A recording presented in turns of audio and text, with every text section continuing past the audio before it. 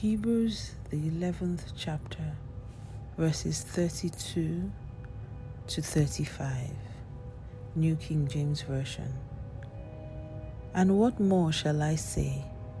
For the time would fail me to tell of Gideon and Barak and Samson and Jephthah, also of David and Samuel and the prophets, who through faith subdued kingdoms, worked righteousness, obtained promises, stopped the mouths of lions, quenched the violence of fire, escaped the edge of the sword, out of weakness were made strong, became valiant in battle, turned to flight the armies of the aliens. Women received their dead raised to life again. Others were tortured, not accepting deliverance, that they might obtain a better resurrection. Bible before breakfast, Mildred Kingsley Okonkwo here. Good morning.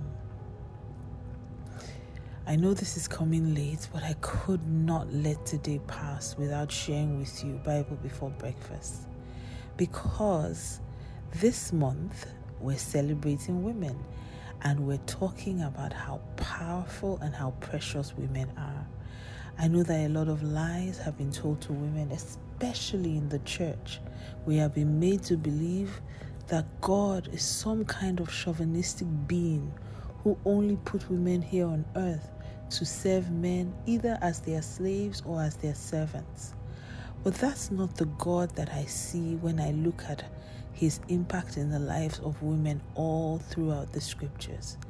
And so this morning, I was just reading Hebrews chapter 11, what we call the Hall of Faith. And even though many men were mentioned, somehow you cannot but see that God still snuck in one woman or the other here and there, sparsely spread throughout Hebrews chapter 11. Now, even though I don't want to begin to pick out one by one the women that were mentioned, I can't but mention at least two women that I see here. Let's look at verse 23 of Hebrews chapter 11. It says, by faith Moses, when he was born, was hidden 3 months by his parents because they saw he was a beautiful child, and they were not afraid of the king's command. And by faith Moses, when he became of age, refused to be called the son of Pharaoh's daughter, choosing rather to suffer affliction with the people of God than to enjoy the passing pleasures of sin. Now here we see one woman mentioned, and then when you come down later, it talks that from verse 30, it says, by faith the walls of Jericho fell down after they were encircled for 7 days. By faith the harlot Rahab did not perish with those who did not believe, when she had received the spies with peace. And then it says, what more shall I say? And it goes on to talk about Gideon, of Barak and Samson and Jephthah. It talks of David, it talks of Samuel, it talks of the prophets. And in the midst of all of that, it now talks about women. Verse 35 says, women received their dead raised to life again. It says, others were tortured, not accepting deliverance, that they may obtain a better resurrection.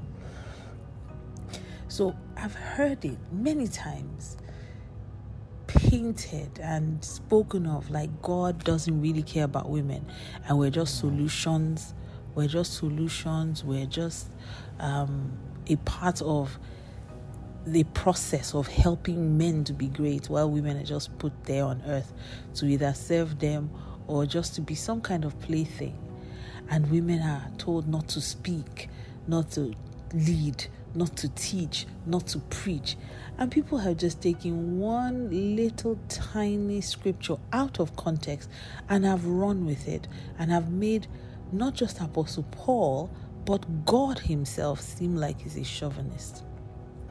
Listen, this morning, I want you to take on the challenge that I have also taken on, and which we will work together on in the coming days, which is to go into scripture and look at the many amazing women that were written of in scripture.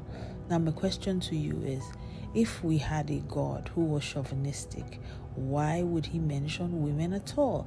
And most of the women that were mentioned in the Bible were not necessarily mentioned because of their husbands. So they were not pastors' wives, in quote, like most women are today who are in ministry, simply because they are married to men in ministry. No. Most of the women who were mentioned in scripture, and I challenge you to go and search for yourself, had something important about them that God wanted us to either be inspired by, to learn from, to emulate, or to avoid. So God will go through the process of sharing with us different amazing women in scripture. And listen, it will blow your mind how many women are in the Bible. Now, a lot of times we only focus on the really popular ones, but there are some silent heroes who are women. Interestingly, the Bible begins to mention to us some of these women over time. So if you read from the Old Testament to the New Testament, you are bound to find some women that will inspire you. Some women that will meet you at your level. There will be one woman in the Bible who God used to describe where you are right now. So it may be the woman at the well. It may be the adulterous woman. It may even be the woman with the alabaster box who's just yearning to pour everything that she has at the feet of the master. I know what your story is, but listen to me. There's someone in the Bible who has walked your journey, who has walked the path you're on, who has lived the way that you live. And God is not a God who makes mistakes. He's very, very intentional about what he's doing and how he does it. Anytime someone is mentioned in the Bible, it is God trying to show you something that you should do or something that you should not do. He's trying to show you a picture of yourself in scripture. He's showing you that you are this person.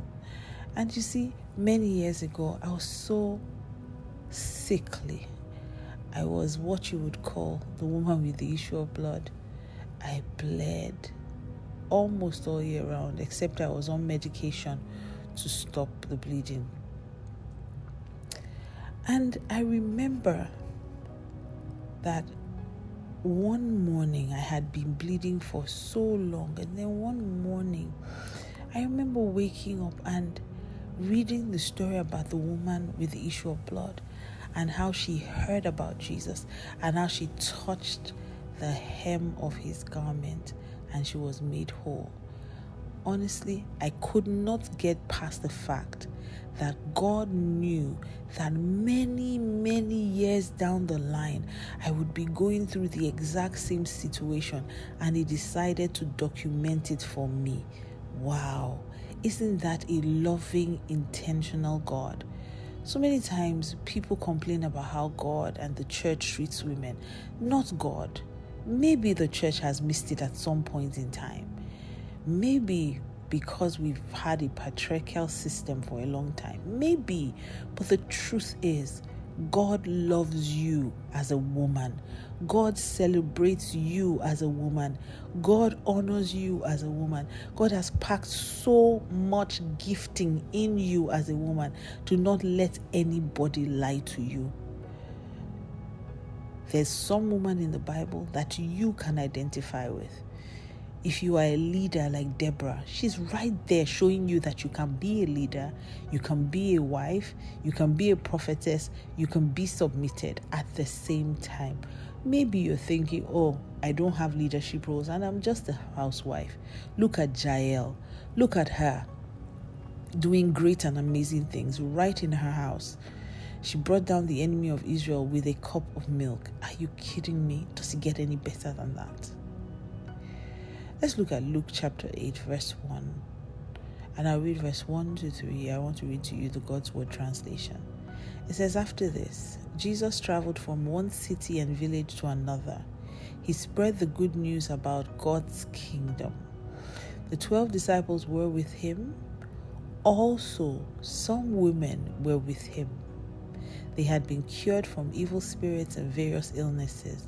These women were Mary, also called Magdalene, from whom 7 demons had gone out; Joanna, whose husband Chusa was Herod's administrator; Susanna, and many other women.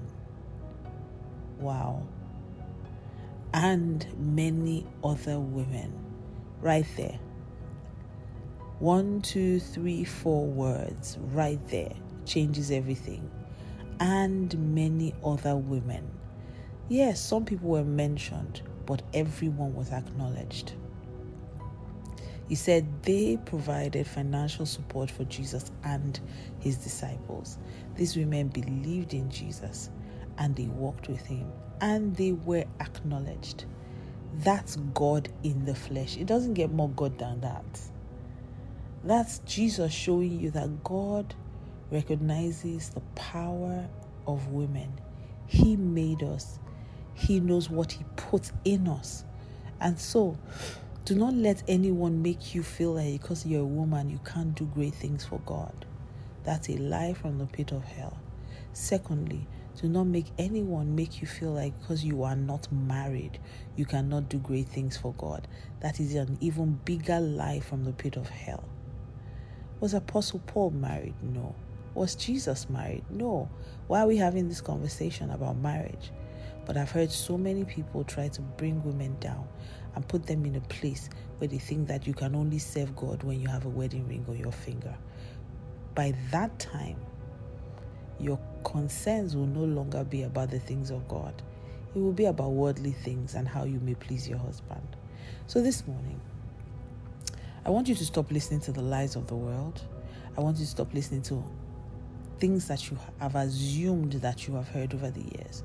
And I want you to go into the scriptures and let's do this together for the rest of the month. Let's look into the Bible and see the women that God mentioned himself. What can we learn from them? What shouldn't we learn from them? Whatever it is, listen. Take it upon yourself to go and search the scriptures for yourself. Walk through their shoes. Walk the path they walked. Listen for their thoughts. Meditate on what it must have felt like to be them. And see if the Holy Spirit will not open your eyes to even greater things. Let's take that challenge together, starting today. So open up your Bible and search for one woman that you can find in the Word of God and see what you can learn from her. And make sure you do it before you have any breakfast. Good morning. What a wonderful way to start your day. Bible before breakfast with Mildred Kingsley Okonkwo.